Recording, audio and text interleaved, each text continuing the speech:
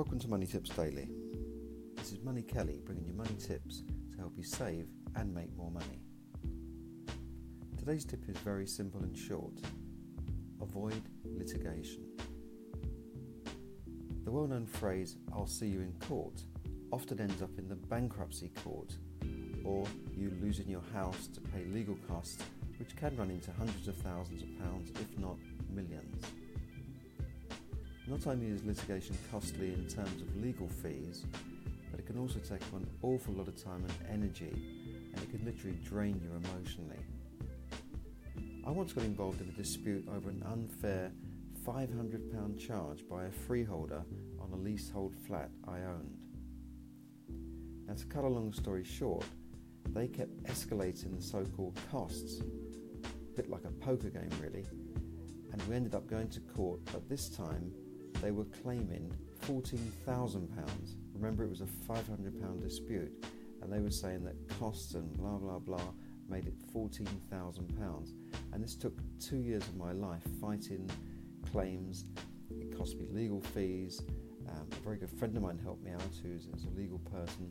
But in the end, I had to get a city barrister, a very good barrister, who charged me £2,000 up front before he even went to court. Well, I won the case in the end, and the judge threw out their claim, and I got my legal costs back. However, in reality, I'd lost hundreds of hours of my time, I'd lost energy, I'd had sleepless nights, and I had a pile of papers everywhere. It was very, very stressful.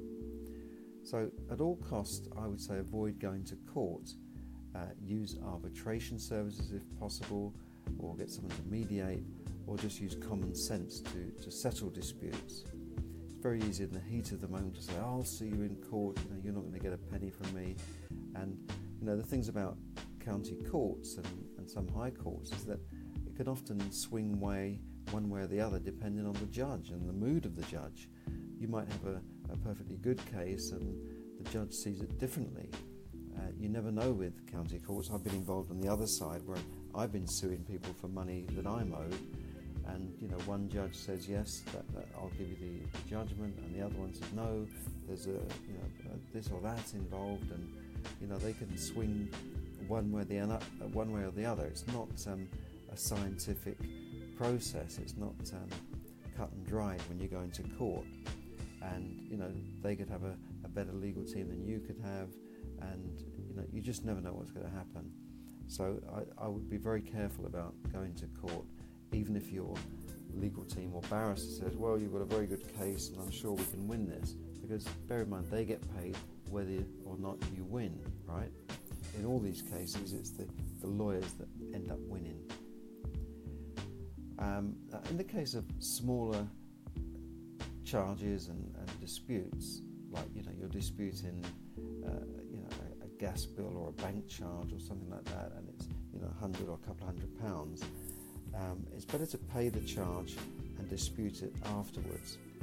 Now, this is especially true with utility companies like gas, electricity, telephone, banks and credit card companies, as they have a very unfair advantage over the rest of us mere mortals, in that they can just register a late payment with the credit reference agencies, or in some cases can register a default against us, which will damage our credit rating for many years, in some cases up to 6 years, and they can do this without even going to court.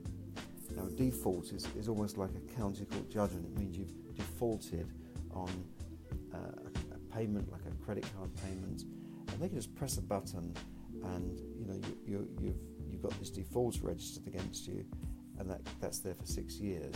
They don't have to go to court and prove it before a judge. And it's very difficult to remove these things. So pay up and then fight it afterwards. Now, bonus tip here today is add legal expenses insurance to your household or motor insurance cover.